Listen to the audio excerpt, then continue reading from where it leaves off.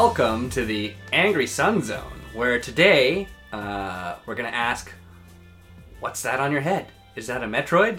Oh, dread. We're going to explore what's in the garage, what game we're building, and we're going to talk about the very next episode of what's that crazy anime shit that Santo's playing. So, it's a continuing series where Yep. Santo continues to play strange anime RPGs with weird hooks. Yep. Yep. So, without further ado, welcome to the next episode of the Angry Sun Zone. Aren't you welcoming to the current episode? This is the part where we do the jingle. Da-na-na-na-na. It's some motherfucking D-O-double-G. All right. Okay, I'm just gonna start. So me and Sean tried playing. Playing, is that the right word?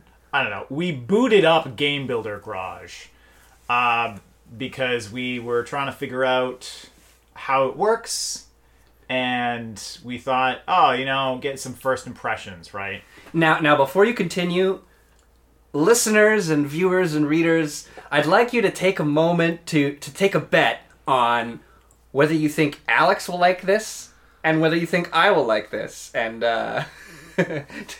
tell us on the channel. Tell us. Share your thoughts. Firstly, let's say what this game is. Yes. Yeah, so it's not really a game as much as it's a...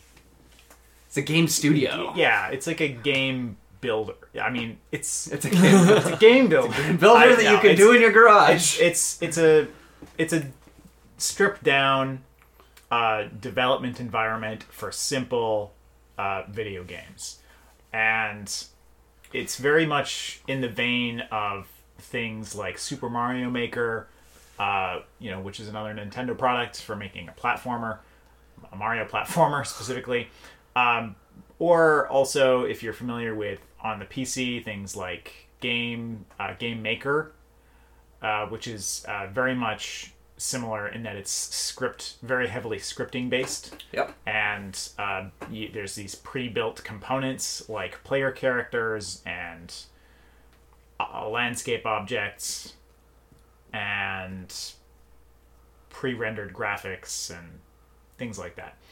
And then you can piece these together, in theory, into a game. I mean, you can. But depending on what kind of game you want to make, well, we'll get into that. Yeah.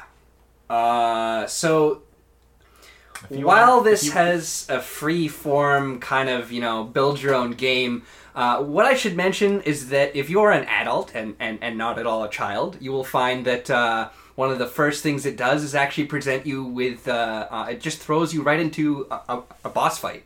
And what is this boss fight? It's the fucking tutorial. Worst boss fights. Yeah. The Game Builder Garage tutorial. There's approximately 8 to 10 hours of tutorial in this game.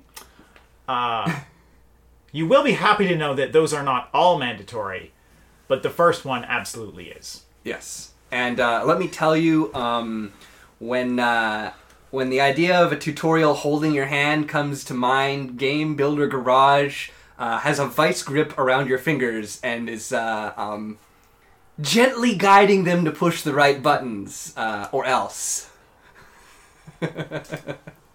Yeah. So the mandatory tutorial is very heavy-handed. It's very it literally prevents you from doing anything other than clicking the exact buttons, and it makes you it explains the most simple way, like, and obvious things repeatedly.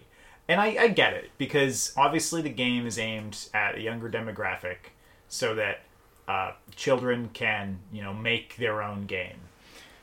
And that's great. And it's definitely not what we need. We just wanted to go directly into the free development mode. And yeah, it won't let you do that until an hour of tutorial. That is very tedious. Yep. Yeah, that's the kind of thing that, like, I haven't played or really even seen anything of this game yet, but that's the kind of thing that makes me wish that Nintendo would just put in an option at the start of the game that's like, I am an adult, or I've played a Pokemon game before. Like, shit like that, where they put out these games that have these insanely long, and if you played games before, incredibly boring tutorials that I just wish you were able to skip.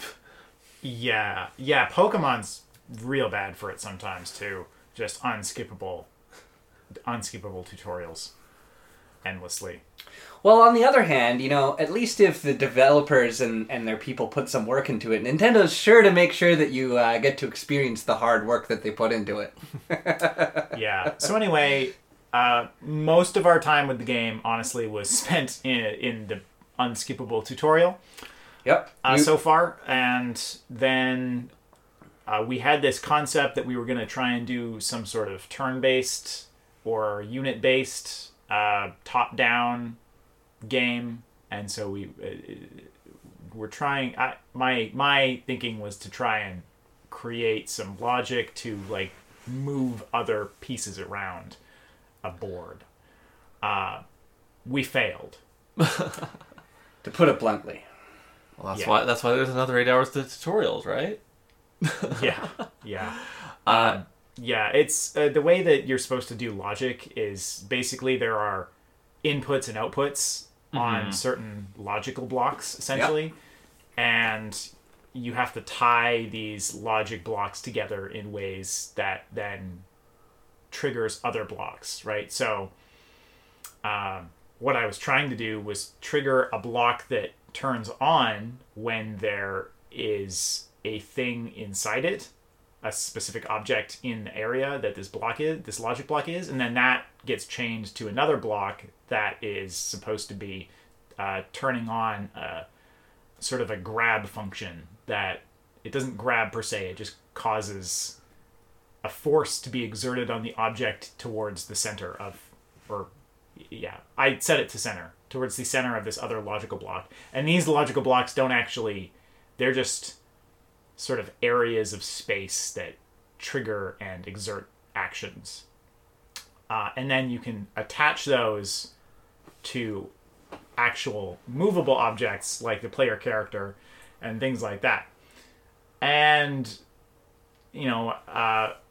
we tried to use like a UFO character ship as sort of cursor to move other people around. And that experience swiftly left us cursing. Yeah, it didn't really work. It seemed like it should work, but it didn't. I don't know. It's weird. That's all I'll say. And I think it's really designed for particular genres. If you want to make a platforming game, it's fine. It's actually very easy to make a platforming game in it. If you want to make actually any side-scrolling game, probably is... Yeah, like a shoot 'em up or something? Yeah, would be quite easy. Yeah. Or at least, like, intuitive as to how you're supposed to go about it.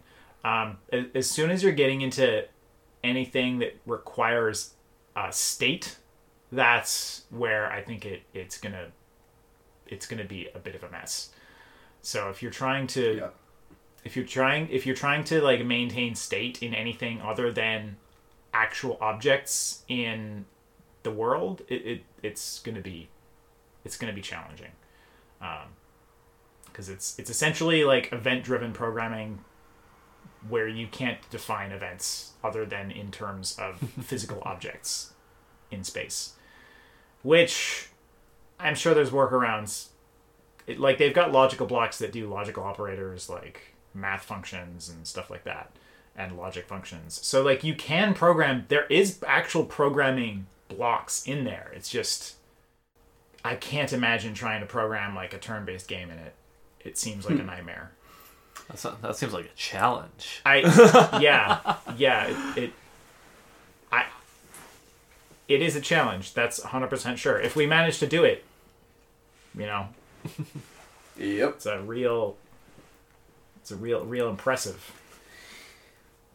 Yeah, you know what I think about it? So previously, way back in the day, one of my earliest experiences, or one of my coolest early experiences was actually Game Maker Studio.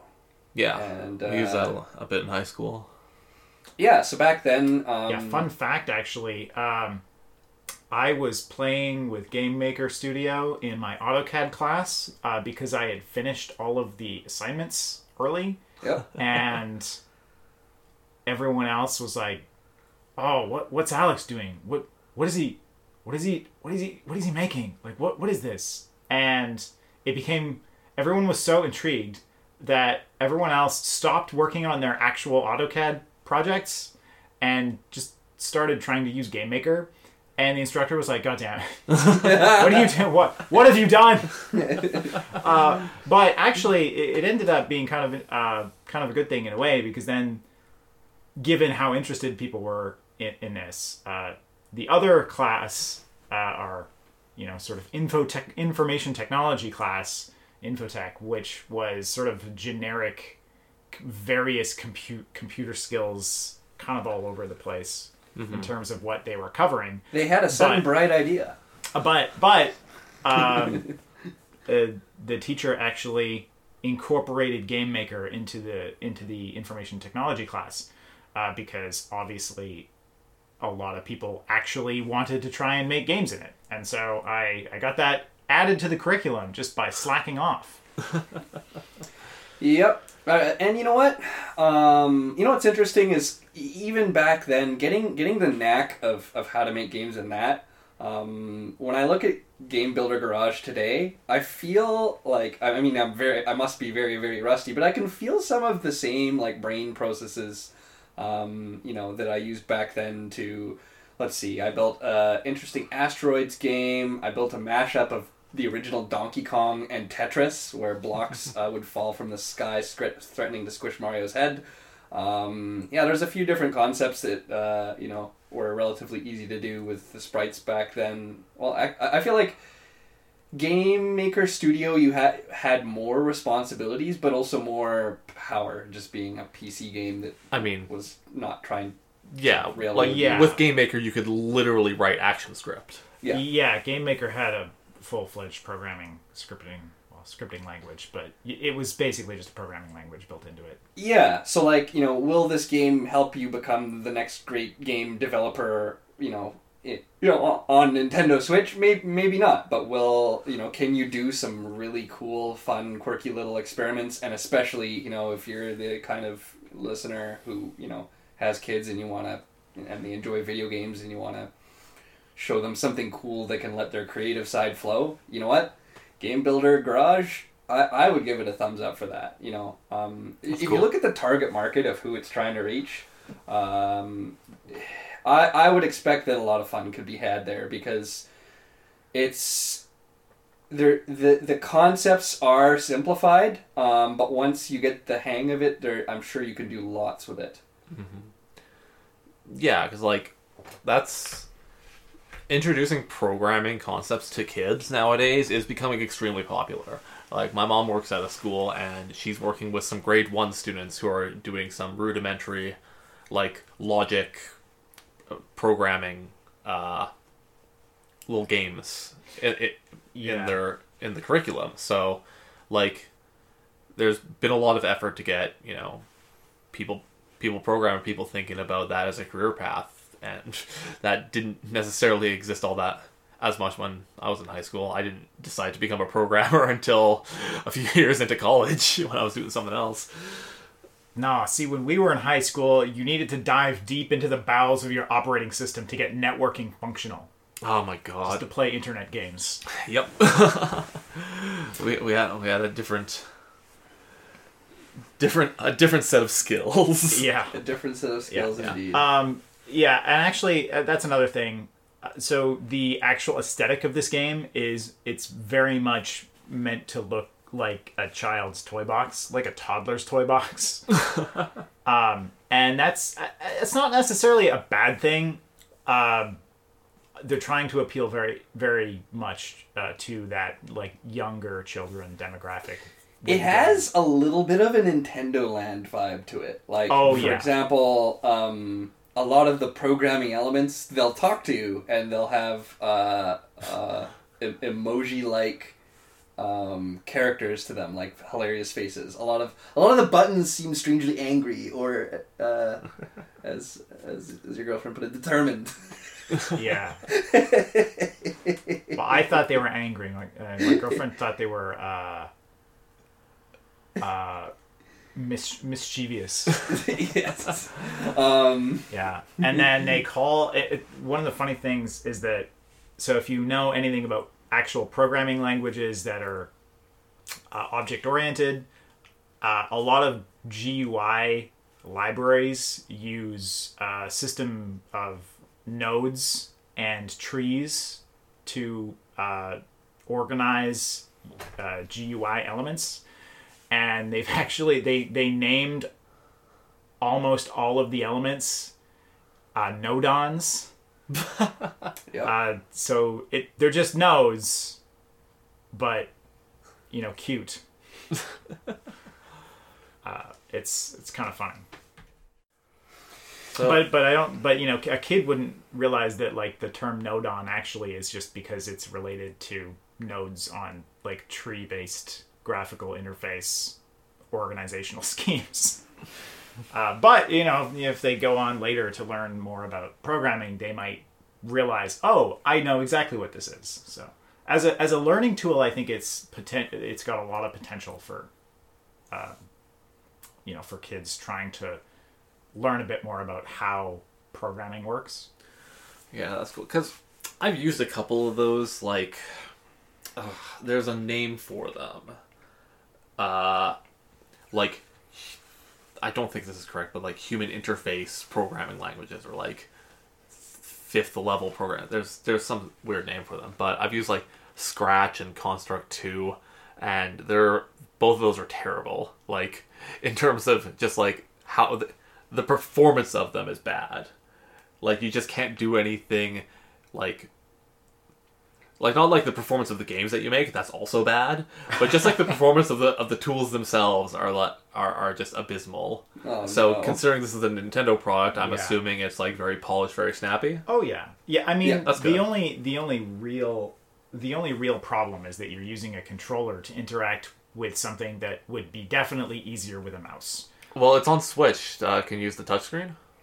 I mean, we could have, but we plugged it in We a were way that we could record. absolute fools. Yeah. Also, yeah, it had to be plugged into the base for recording purposes. Yeah. Oh, right, of course. Yes. So yeah, probably we were doing it all wrong.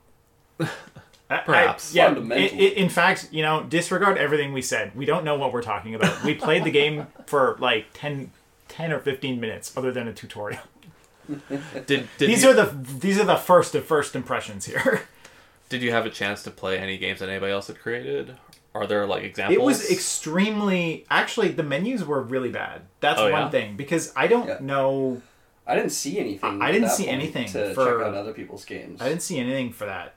Like, it was very minimal. I have a feeling that some of the stuff unlocks as you complete the Yeah, probably. tutorials. Because the free programming mode wasn't even unlocked until we did the first tutorial. The only menu option was start tutorial. Yeah. Yeah. Again, well, that's the Nintendo biggest... does. my biggest beef with it is really just that you can't just jump right into it. Yeah. Yeah, well, Nintendo kind of did that with Mario Maker as well, where you only get like... There's like 7 or 8 rows of different tools that you can use, but you only start with 2 of them, and you have to like check in like once a day to unlock a new row of tools. Oh, that's awful. Yeah. And they also did, even with Smash, which, I mean, I liked that they did this. They kept the character count when you first get Smash Ultimate to like very small, and then you unlock as you go. Yeah. And like, because how we did it, we got, a bunch of friends together and played it so that when, when somebody won, there might be a new character that pops up, and the person that won needs to beat that character. And then that creates, fun stories, like how Dr. Mario kept pushing our shit in. Yeah. But, like, imagine being a tournament organizer and realizing that you need more Smash Ultimate kiosks at your place. Then you gotta track down fully unlocked copies of this game, like games that have a full save to have all the characters. And the save data might not be easily copyable or whatever. But Yeah. it's Nintendo. I highly doubt it would be. I mean, I know that on the Wii it was quite easy because it was literally just raw. Like if you put it on the SD card, it was Yeah. you could just copy it straight over to. Well, you could do messed up shit with the Wii. Project M is calling. Yes, it is. Speaking of projects that start with M, I will finish that with Metroid Dread. So, as a fan of the Metroid series, I was definitely excited to hear about Metroid Dread, having actually seen the reference to it from, what was it, like almost a decade ago? Yeah. More than a decade ago? Yeah, it got teased. It got teased a like a real long time ago. really long. Now, this is unique because... Quick side So- note: if you want to see our real-time reaction to that announcement, it is on YouTube. Yes. We did react to that Nintendo Direct. So, Metroid is... To compare it to another game, I would call it a Castlevania-ish. You're tell me, aren't you? I mean, Metroidvania is literally Metroidvania the is its genre own term. genre. So, that term is so stupid. So- I hate so- it so fucking much. yeah, Sorry, so I need to go on a tangent about this. let's take us on this tangent. I love it. Like, the first few Castlevania games don't have a map. And, like, well, okay, Simon's Quest is a bit weird, but the map is just, like, literally going left to right and shit. But, like, it took until, like, Symphony of the Night or whatever for Castlevania to become like a Metroid. So, I don't like that they're called Metroidvanias. That's funny. Also, I think that Nintendo and Konami should collaborate and make a game called Metroidvania just to screw everybody. Oh, Now you my can't put God. that shit in your descriptions on Steam. that would Because be Nintendo would throw a fucking hilarious. fit. That'd be really funny.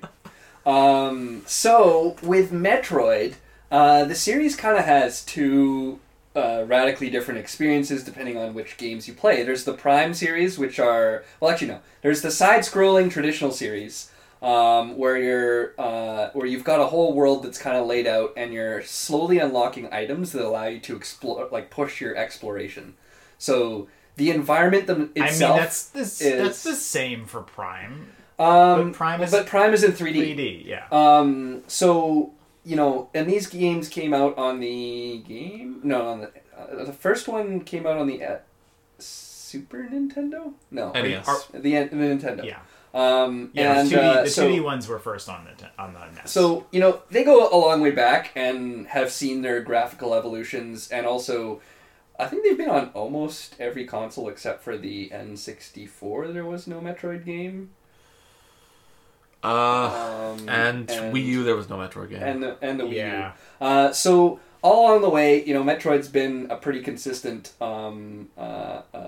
series on the Nintendo.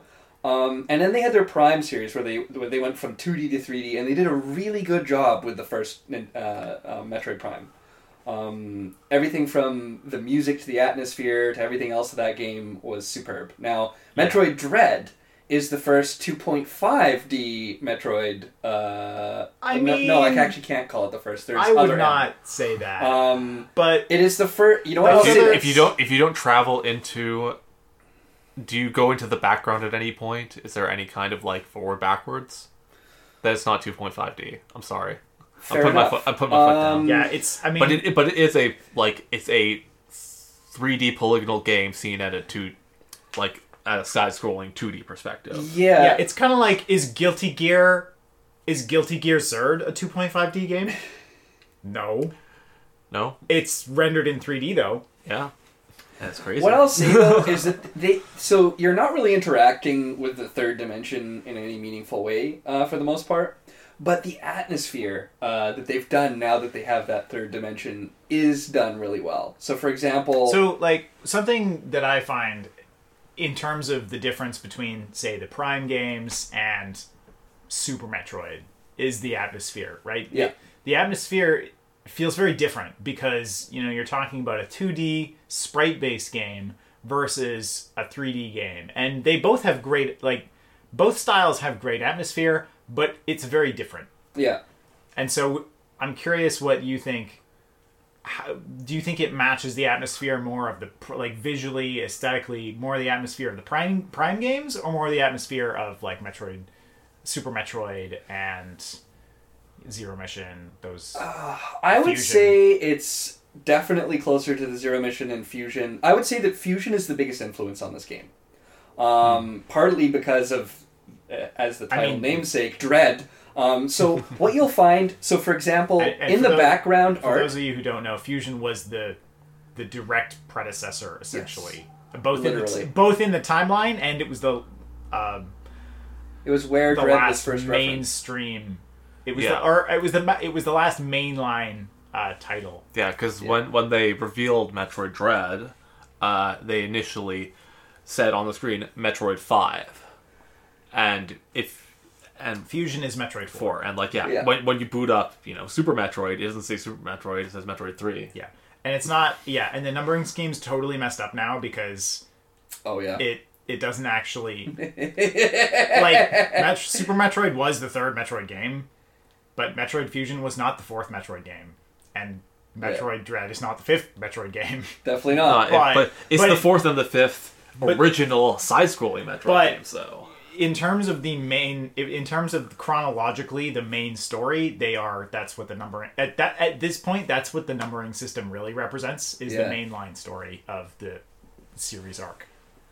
So to go back to the atmosphere, so the one thing that does kind of twist it a little bit towards the Prime atmosphere is when you're traveling through, especially through an area for the first time, the background almost part of it is spooky atmosphere. It's like Spooktober, like what is that thing skittering around in the dark, and am I actually going to see it pop out later and interact with me some way?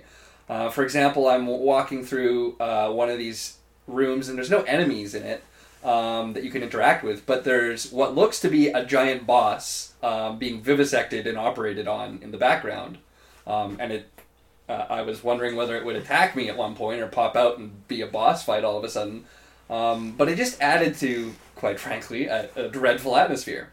Now, the main component, so most of these Metroid games That reminds me a little bit, the way you described that, of the space pirate boss in Metroid Prime, because I think you kind of see him a little bit. Yes. And you also get some logs about his behavior? experiments. Yes. And whatnot before you actually fight him. Yeah. So what's interesting, so this game has some very strange pacing stuff going on. So traditionally, like the Prime games especially, were very slow. You're exploring, really absorbing the atmosphere, versus the side-scrolling ones where, you're progressing quite a bit quicker through the areas and exploring. Now, one of the things that they do that really accelerates stuff is there's enemies that have a lot of health, but every enemy has a counterable attack. Well, almost every enemy. And if you counter it, then your counterattack is lethal to it, and it gives you 5 times the items. So if you master these counterattacks, you're always going to be at near perfect health and near perfect missile count. And if you feel like a badass when you clear a room full of enemies after countering them. It's just, it's great. That seems like a very dramatic change. It is very dramatic. Now, the tables all of a sudden get turned when you go through these entire zones. So these zones span many screens across, and inside is these 9 vulnerable robots that have one mission: to find you and end the fucking game with their "I am going to kill you in one hit" scene. They'll grab you and they will absolutely just murder you. Are these the same robots from the reveal trailer? Yes, the Emmys. Yeah. And the portal GLaDOS, evil GLaDOS on steroids. yes, and there's multiple of these, and every time you beat one, the next one you encounter will have more abilities, or at least an ability that's going to make it the next encounter even sweatier. So what's interesting is most of the game is methodical. Okay, is there a secret in the room? Is there is there an item in the room? How do I get to the next room? But then when you get to these sections, it's, oh my god, my heart's pounding out of my chest. I need to get out of this fucking zone because this thing is chasing me down relentlessly. And eventually you get some tools that give you some wiggle room, like the ability to cloak and avoid detection, or the ability to create some distance between you and this thing. And then eventually you'll find what is pretty cool is there's these mini bosses that are a total throwback to Mother Brain. Everything about them, and then you suck their brain juices out of their corpse, and it powers up your gun. And then, but now the cool thing is that when you use this gun, it's one of the very few times when it shifts from being like head on to shoulder camera behind Samus, and you can see very far. In fact, like through the room that you're in and into the next room if the door's open. So this gives you enough time to prepare your ultimate counterattack against these Emmys, and melt their faceplate off, and then the next thing, and it's quite comical because it really is really freaky, you're charging up a Dragon Ball Z style Kamehameha, like super beam. However, this thing is also marching at you with a very determined, agenda to just rip your fucking face off. So Samus's final smash from Smash Bros. Is finally actually in a Metroid game? That's right! Yes! Because they just made that up. Yeah. No. Clearly they had something in mind when they were doing that. And and then you steal the Emmy's abilities and then can wreak even more havoc. So, it is definitely super, super fun. That actually just makes me comment on one thing. So there's 3 types of enemies. There's your bog standard regular enemies, and then there's your mini boss / bosses. Now, the mini bosses and bosses are very different than your normal enemies because there's no fucking counters, and they're very punishing. Like the first time that you encounter a mini boss or a boss, unless you're truly on your A game, you're probably going to die to them. I mean, that's classic Metroid, to be honest. Yeah. Now, I've actually seen some videos online of what happens when you play in hard mode, and you can literally get one-shotted by a lot of the bosses. So I'm glad that they didn't shy away from Metroid being a difficult franchise, though. Yeah, right? yeah. Because Metroid's never been an easy franchise. The first Metroid, frankly, is a total, on the actual NES, total pain in the ass. The remake, Zero Mission, gives you a proper mini-map and things like that let you actually understand, like, where you are in the world. So that helped. But it's still a challenging game that you need to have, like, some good platforming and kind of dodge your enemies' attacks and, kind of just pay attention, right? Yeah. And then, same thing, Super Metroid, right? It's challenging. You die in those boss fights. Kraid in Super Metroid, I probably took me like 10 times to beat him when I first played that game. And, the Prime series, wow. A lot of the boss fights in the Prime series are also just tough. They're tough fights. Very much so, yeah. You have to be going in strong, and then you have to know the boss, and you have to watch that you don't run out of, a weapon that they're weak to or something. Yeah. So I'm glad that they didn't shy away from that, because definitely some of the other series that Nintendo has, it feels like they've been trying to avoid making their games too hard, especially with the Mario games. More than avoid making it too hard, they just avoid difficulty in general. Well, and even when they have challenge, they put in a bunch of things where you can skip it, right? Like in some of the more recent, like, Mario platforming games, they add in but they add in like invulnerable power-ups, like a super cloud or a super P cloud thing, like in Super Mario 3D World, that, like, if you fail too much, the game just gives you this ridiculous item that lets you, like, fly and be invulnerable for a time or something. Like, it's crazy. Yeah. And so there is no like, they're removing the challenge unless you explicitly try and, like, prevent yourself from taking the handouts that it tries to give you. And so I'm glad that they're like with Metroid, just keeping it as a difficult franchise because it's supposed to be. You're on an oppressive alien world. I actually have a comment about that. So, what's interesting is, so one of the common features of the Metroid games is that it's got guardrails in that you have to, or, you know, if you're playing it ordinarily, you're going to unlock the same things in the same order every time you play the game. But you can break the sequence of upgrades that you get, and when you break that, all of a sudden you have the ability to explore areas earlier than you were ever supposed to get access to them, grab items that you never were supposed to have access to. Traditionally, the video game designers, I suppose it was just a thought in their mind, you know, as they were designing it. Oh, okay, you know, let's make sure that the game, you know, doesn't end up in an unrecoverable or unproceedable state should people try to do that. And they've been successful at that. Now, what's really interesting is that in Dread, the developers have actually, they've included, like, semi-breaking the fourth wall-ish, like, you know, if you sequence break, they have entirely different cutscenes and ways to beat bosses and other stuff. But to get there, Yeah, you is need... it even sequence breaking at that point, or is it just... Here's the other way you could go through the game.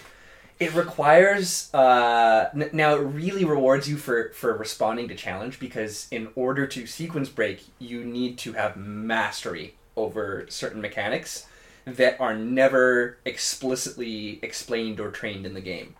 So, for example, you know, you'd need a pixel-perfect jump in order to make it in there, and then, you know, failure for that jump is death.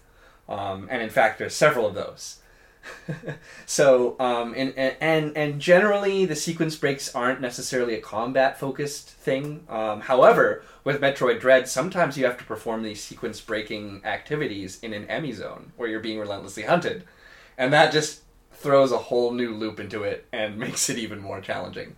And what's interesting as well is that there's different branches of sequence breaks. Like, you can break the same sequence in multiple different ways, and still come to the same, you know, end result of unlocking that extra cutscene or beating the boss in a different way. But depending on which items you picked up along the way, that opens up different avenues for you to go. Now, one of the downsides is if you somehow decide to do this on your first run like me, you may be a little bit confused because the guardrails have been broken a little bit, and you may not be as sure about where you need to go next. So to counter that, I find that I'll take a break from the actual action of the game every now and then, and I'll just stare at the map. And they have some great features within the map that let you flag certain types of items that are only interactable, or certain types of level features that are only interactable with certain items that you've picked up. You can drop a marker, several different kinds of markers actually, and tag certain items that you'd want to come back to later, or areas you want to avoid, or areas you want to explore, and it's great. I think they've done a great job of making the map an actual feature that, you know, you're not just...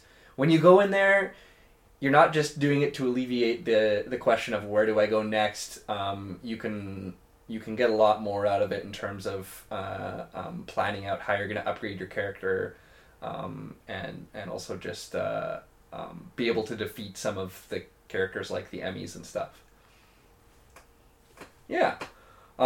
So I'll conclude this by saying that of my experiences so far, I really like Metroid Dread. If you're a fan of the Metroid series, I highly recommend it.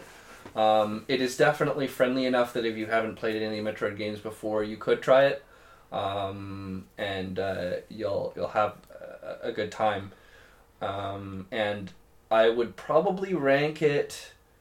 It's very hard to beat the first Prime, and so I wouldn't rank it as high as the first Metroid Prime, but it is very, very solidly up there in terms of, like, it's one of the best side-scrolling Metroids that I've ever played, for sure.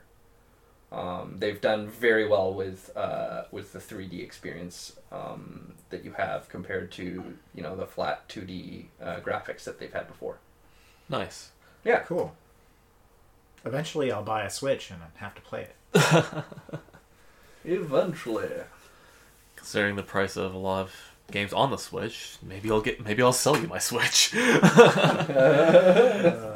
Make this thing work for me. As far as what I've been playing, the next game on the Santo dumbass RPG train is Vesteria Saga 1: War of the Scions. Now, okay. Vesteria Saga 1. Yes. But there is no 2, is there? Not yet. So, very ambitious of the developers to stake their claim and say this is the first of a series. Yeah. This reminds me of old Japanese game development where stuff like Ogre Battle and Shenmue were like, yes, these are, 8 or 13-part series and this is the first one we put out. It's like, this will never get finished, and they never did. I mean, at least, there is a precedent of at least the opposite direction working out very well. Final Fantasy was actually supposed to be yeah, the last one. The last one. The first Final Fantasy was actually supposed to be the end of. Yeah, it's just like, all right, Square, we're done making games. No more. Nope. Little did they know. And there's a very good reason why this reminds me of old Japanese game development, and that's the director, which I'll get to in a second. But okay, stop me if you've heard this before. I have heard the word A before. God damn it. A royal is displaced from his kingdom from an invading force, and he has dumb colored hair. And so he needs to, over the course of many different encounters with brigands and bandits, raise an army to take back their homeland in turn-based battles with permadeath and random stat upgrades when you level up. Okay, until the permadeath and random stat upgrades, I was gonna make a joke that we talked about Wargroove like a couple months ago. Well, but it's a very, but also some Fire Emblem games. Yeah, that's because this is directed by Shozo Kaga, who directed the first 5 Fire Emblem games. Ah, well, perfect. Huh. And started his own company, made a game called Tearing Saga, which was so similar to Fire Emblem that Nintendo sued them, and they had to pay a fine. Wow. Retired after a while, and then just showed up and said, yo, I'm making another one of these things. Well, I mean, at this point, that's a weird loss. That seems like a weird lawsuit to me, because if you don't use art, as long as you're not stealing the art assets or characters or stuff like that, you can entirely make like rip-offs in terms of it's the exact same mechanics in games without. Well, I mean, I don't know.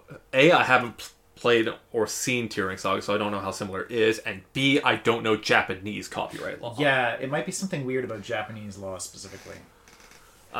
But I digress. Interesting. This game is Fire Emblem. Okay. It's just Fire Emblem. Is it like better than the more recent Fire Emblem entries? It's difficult to say. Because it's Fire Emblem. Because, yeah, okay, this is old. Here's the thing. How old is this game? This game came out in 2019. Okay, so it's pretty recent still. Yeah, it was announced in 2015. Oh, okay. That's going to make a lot of what I'm going to say later on not make sense, but... Sorry, interesting. Okay. Well, okay. So, the very early Fire Emblem games, 1 through 5, these are the ones that are on the NES and the Super Nintendo, are, like, that's one era of Fire Emblem. Then you get to the GBA and GameCube and Wii game, that's another era. Then you got a couple remakes, which nobody cares about, and one of them wasn't even released North America side.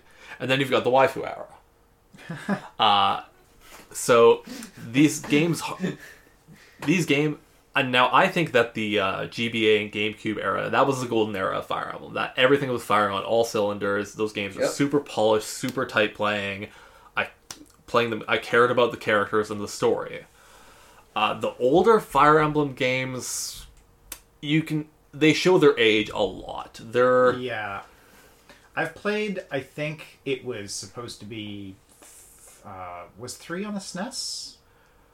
oh, I forget. Yeah. Because 3 was a weird it was a sequel to 1, and I don't know. What? Yeah, I can't remember which one it was, but I tried playing one of the SNES ones, and it was, frankly, I don't think I beat the second mission. Yeah. Because the game was so punishing. So punishing. Yeah, that was probably Fire Emblem 5. It might have been 5. That game is bananas. Oh, it was probably 5 then. But Actually, anyways. I was actually thinking it was 3 or 5. Yeah. And, no, it's probably 5. So, those older games, they have a certain, like, the game design just isn't tight. The maps are gigantic, and, like, in Vesperia Saga, the maps are also just gigantic, but there's, like, large portions of the map where there's kind of nothing. So it doesn't really make good use of the space. It's just, like, more shit to scroll around on that is, like, just annoying. You know, I'm just looking at some gameplay screenshots right now, and I'm really seeing what you're saying already. Just a lot of empty space, a lot of space that's just unused. That's very samey. Yeah, almost. Right. Like a mountain range that's the second map that you're looking at right now. Oh, really? Yeah, like it's huge.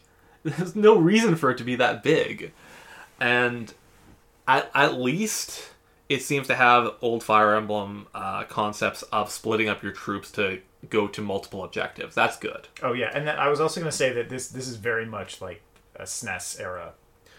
Well, like it looks like a SNES RPG. Well, here's the thing.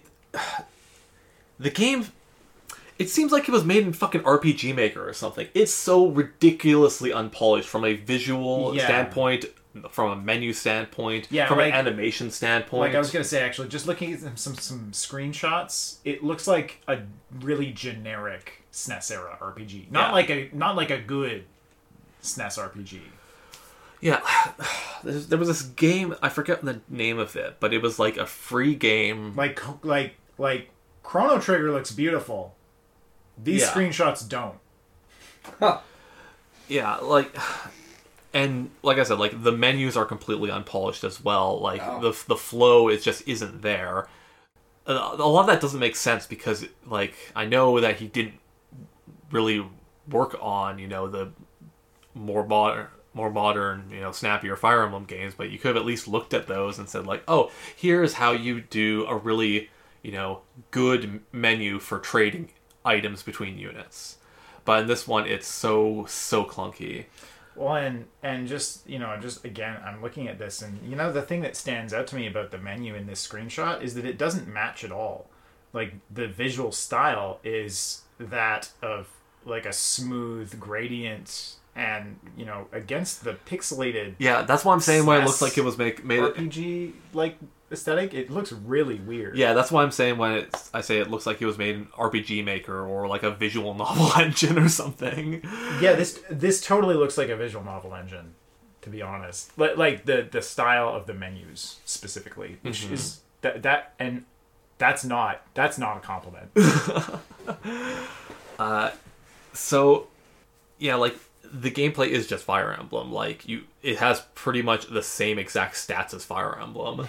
The leveling up system is the exact same. There's promoted units and like base units. There's a bunch of different weapons. It doesn't seem like there's a weapon triangle though, which sucks.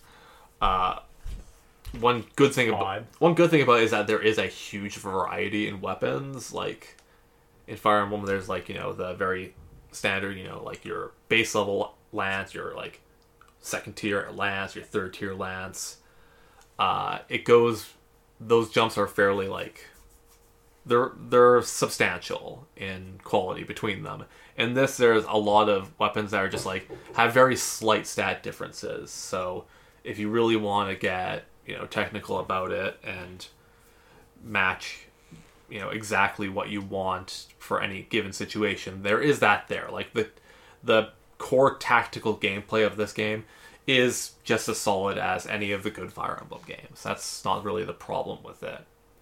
But just the fact that it's so bloody unpolished just makes me not want to play it. I've played like about 4 missions, and I don't know if I'm going to go back to it, because I'm like, I could just play, Fire Emblem 7 again and have a better time. You know what?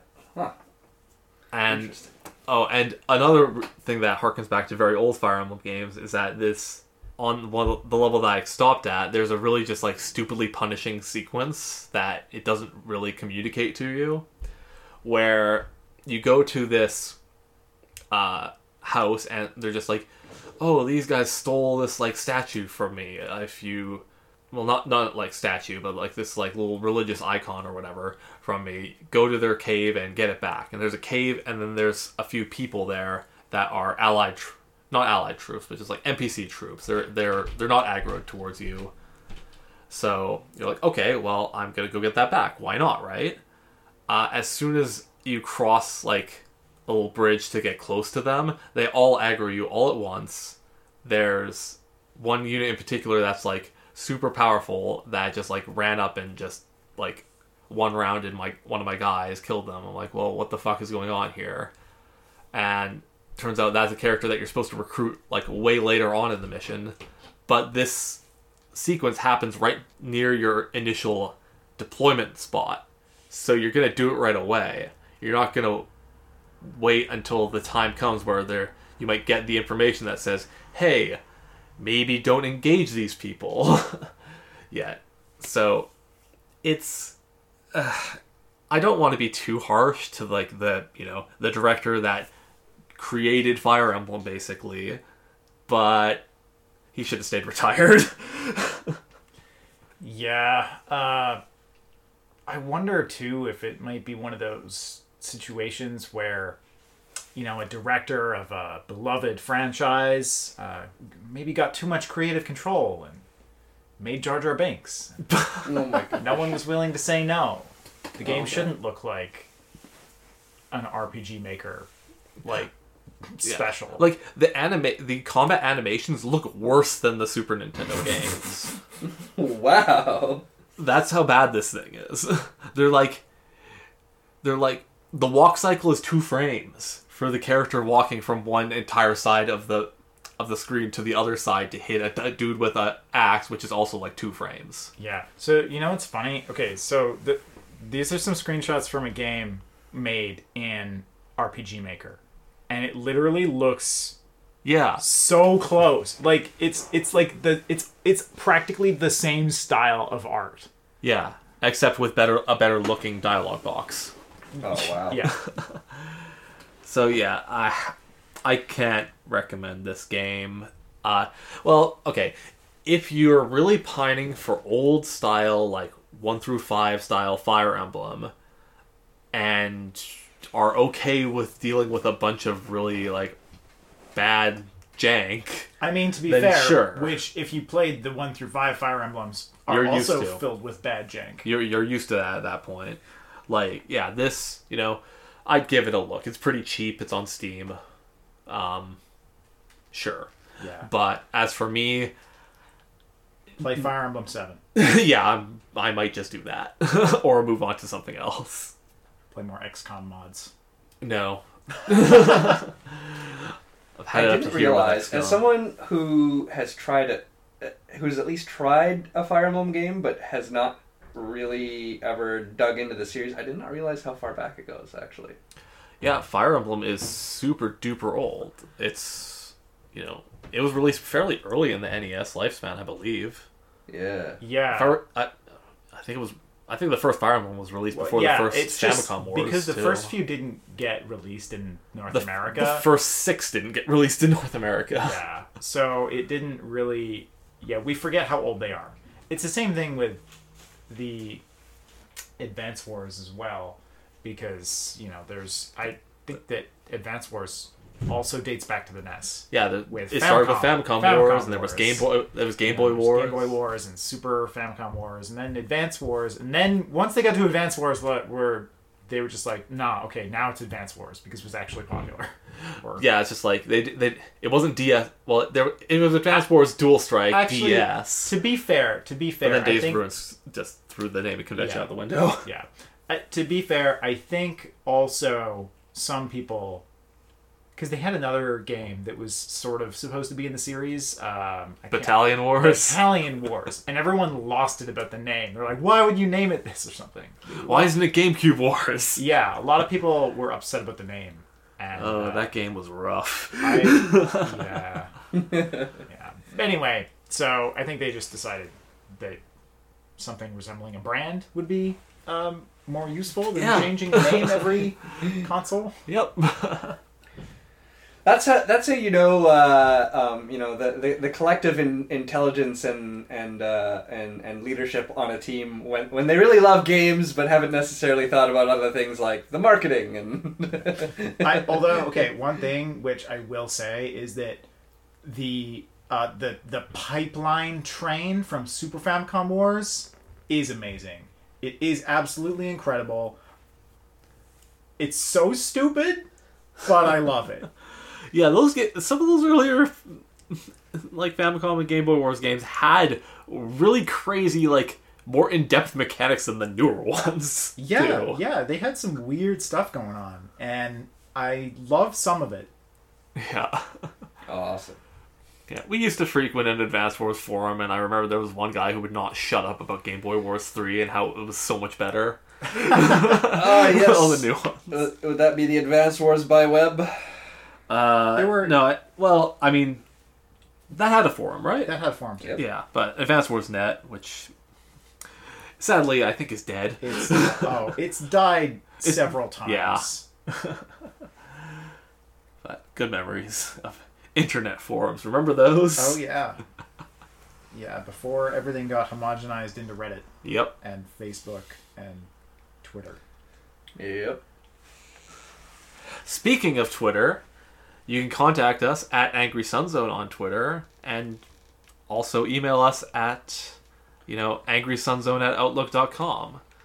You can get in touch with us. Yeah, you can reminisce about the old days. You can watch our YouTube videos and comment us there. And we hope you had a wonderful time hearing about this shit we've been playing. Have yourselves a fantastic day, everybody.